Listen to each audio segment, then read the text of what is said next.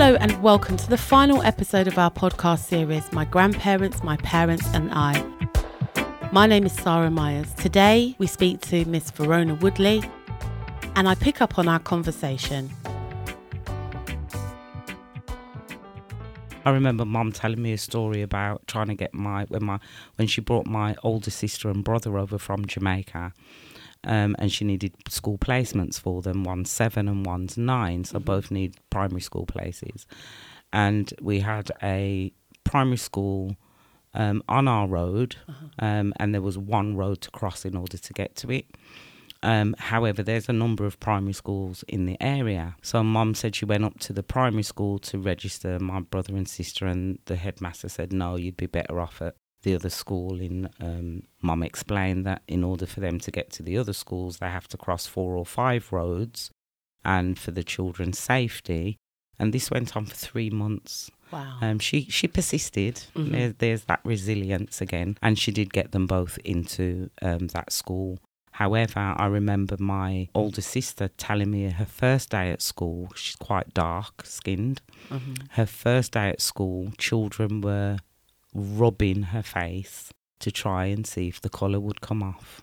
Wow. And she recalls her face being very sore and feeling red raw when she left school that day. So even my sister at 9 years old experienced, when she was in Jamaica, there's lots of people her colour. Yeah. So that would never have happened to her in Jamaica. However, that was an experience that she endured at 9 in England. In England.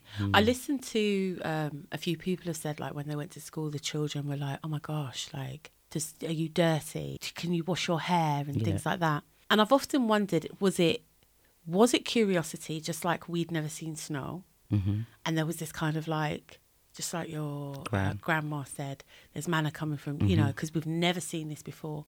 Was it the same kind of innocence with children, however their parents were fueling it? I'm going to answer this with another story. Okay. So Mum told me one day, her and a friend, another black lady, working away in the factory, and the boss came down from upstairs and came onto the shop floor and said to my mum and this other lady, I've heard you Caribbean women have got tails. Oh gosh. So Mum, being a Christian, didn't say anything, but the lady that she was working with wasn't a Christian and proceeded to lift her skirt to show the boss that they didn't have tails. So in answer to your question, I would say it was fueled by adults. Yes. Children are born innocent. Children don't know no different than what you tell them or what they see. Yeah. So I do believe it was fueled by ignorance of adults. At that time. And children see what their parents project as well. They hear the conversations their parents are having in the house. So when they were being called things like monkey, it's not because black people look like monkeys, it's because this tale had been created that we have tails like monkeys. So that came from somewhere. Yeah. Because no black person has a tail. No. So that lie must have been born out of somebody's ignorance. Yeah. And it got spread and people believed it. Tell us, so tell me about what you think for your parents the main struggle was for them when in England. I know, there was the racism. How did that impact on them as a unit? How did that impact on you as a family unit? It made them stronger. Yeah. Like I said, Dad wouldn't let Mum go anywhere unless he walked her. And there were times where he did fight for her. So I think it made them stronger as a unit. The community, not just them as a couple. I think the communities, because you would have one house with 3 or 4 families sharing that house. Yeah. So that fostered community spirit. I think I've already said my mum was a Christian, so she was also part of the church community and helped to build and raise that church community.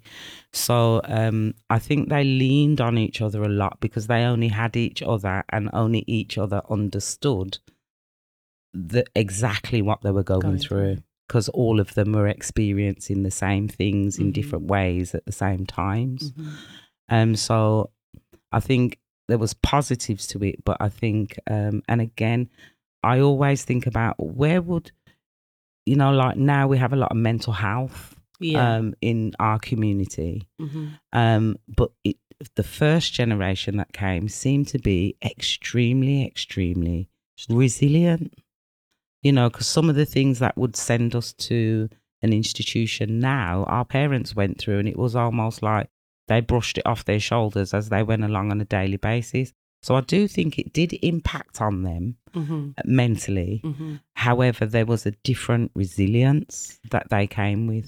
Do you think it's the fact that there was a more stronger community bonding? Definitely. Because everybody kind of came at the same time, and there was a little one, you scratch my back, I'll scratch yours. There was a bond. Definitely. And then there was the partner, wasn't there? There was the partner. So like when Mom was telling me about buying the house in England to save the money and that, they joined a partner. So when they got their hand, they were able to put a deposit on the house and move out. When they moved out, when they put the deposit on the house and moved out to our family home, they brought 3 families with them. Right. So we were still in a room, but the house was ours. Yeah. But then we enabled other families to move with us, and as they got their partner hands, they then would move out and get their house and help another 3 families. And that's how the community worked together to strengthen each other, to support each other, and to help each other. So I think that community spirit was so important, that networking together. I don't think they would have got through without that togetherness.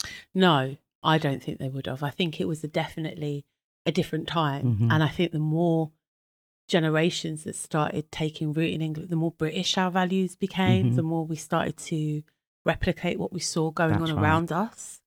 And then we became distrustful. But I think initially, like you said, that resilience, that was you had people coming here who maybe, like you said, hadn't been to school and they had got jobs in the factories, whether it was engineering or, whatever factory it was. Maybe it was Players, maybe it was Rally Bikes, maybe it was, Longbridge, maybe it was Crawford's Biscuits, Silver Spoon or whatever. They got jobs and they bought houses. My granddad, God bless him, he wasn't very literate, but he bought a house and raised 9 kids. So there is something very inspiring about the first generation. Definitely. There is something as well. inspiring. My mum talked about there being lots of opportunities. Yeah. And I think that young people today don't have them same job opportunities. You can't walk out of a job today and get one tomorrow, or within the next hour. Yeah. It's much more difficult to secure work. But back then, because the country was trying to fix itself, there was loads of jobs. So the opportunities to be able to make money, even though it wasn't fair at times, they'd be getting paid less, but the opportunities were there. So one of the mottos I remember our mum used to always say is, you have to work twice as hard because your skin is black.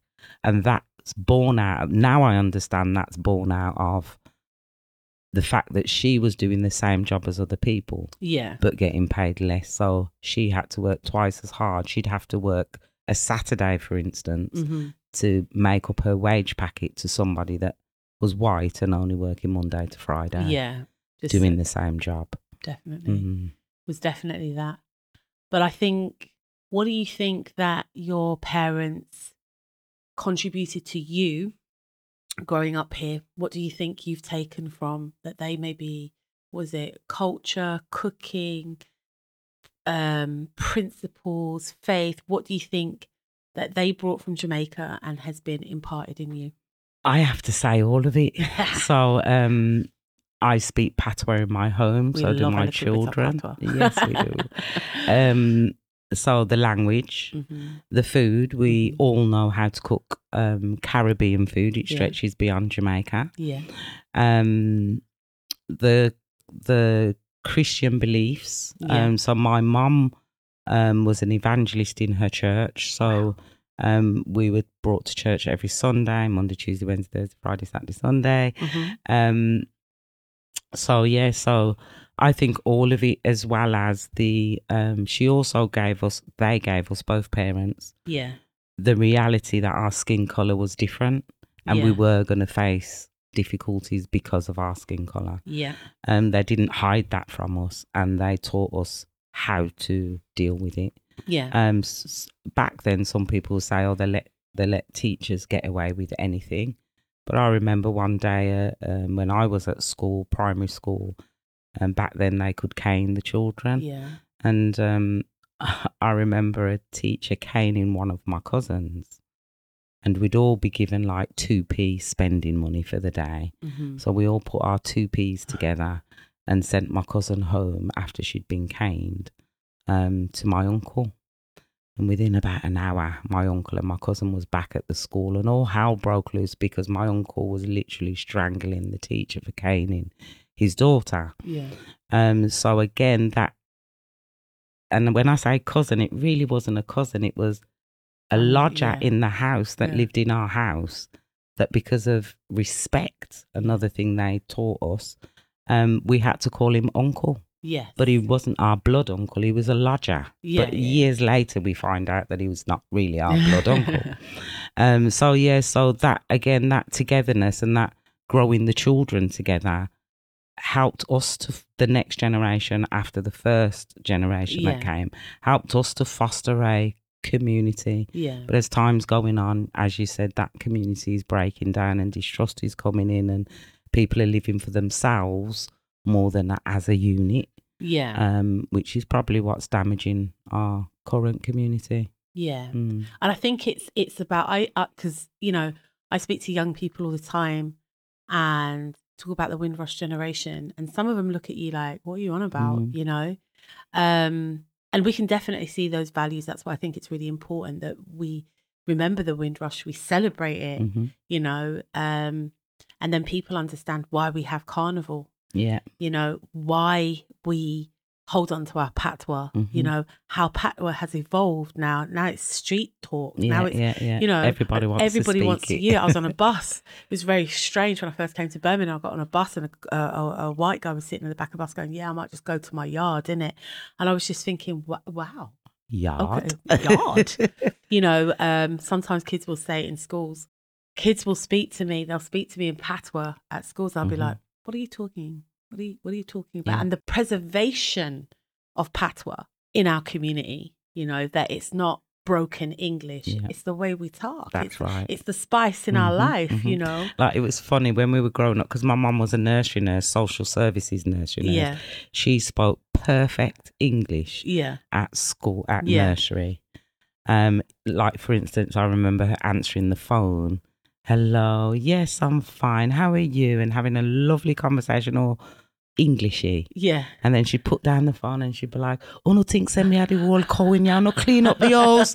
And, the patois, the way she would flip from English to patois, it was just natural in our home. So we all do that now. We all flip. Definitely. We can all be very English, or we can be very Caribbean. When did you start speaking patois yourself independently as a child? To be honest, we were very fortunate. As a child, as children, our parents thought it important that we know where they come from, not just through story.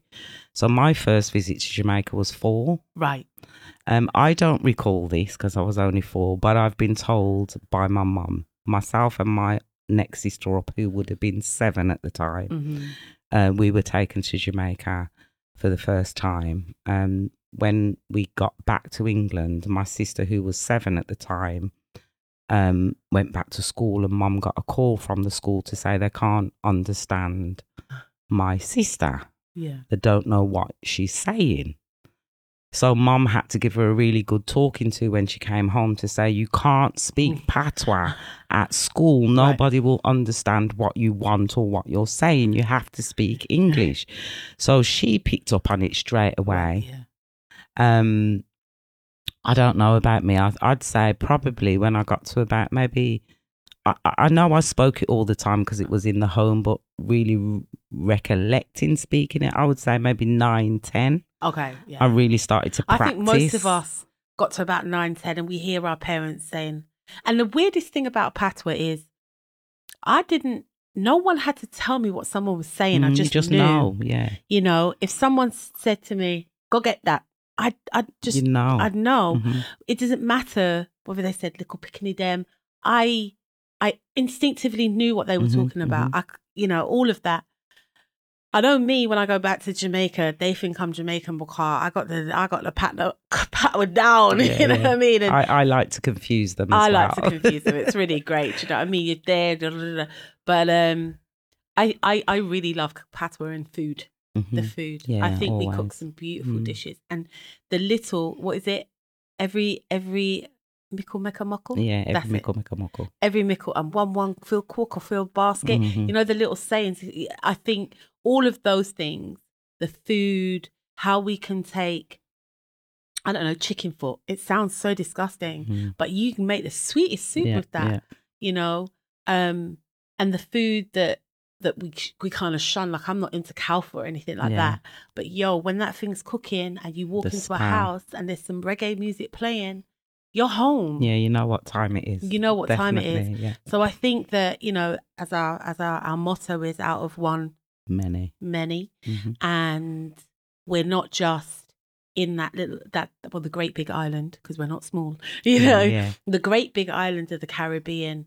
Look at the influence this little island has had. Music, culture, food, hairstyle, dances, you know, artists. Yeah. You go anywhere and you talk about Bob Marley. Yeah. You can go anywhere and talk about Vybz Kartel. Mm-hmm. You know, they know who they are. They know who they are, and they know where they come from. Even our fashion, even though some of it's not very palatable, but you know, you see it in society, across society, definitely, regardless of colour. Mm-hmm. Ballet shoes and Clarks. Yeah, the desert boots. And... And if we take something under our wing and say, right, this looks good, then you can see it across society. And you do. Yeah. See, it's the influences that it has. I think we need to celebrate, but we have come to the end of the show, Verrona. I want to thank you very much for being in conversation with you. Thank you for asking me to do this. Thank you. Thanks for listening to our interview with Miss Verrona Woodley. We hope you enjoyed it. If you want some more information about the story of the Windrush, check the show notes for useful links and websites. This podcast is supported by BCC Windrush 75 Small Grants Programme and produced by Southern Productions. Please subscribe, rate and review. It really helps us reach more people. And if you enjoyed this episode, please tell a friend.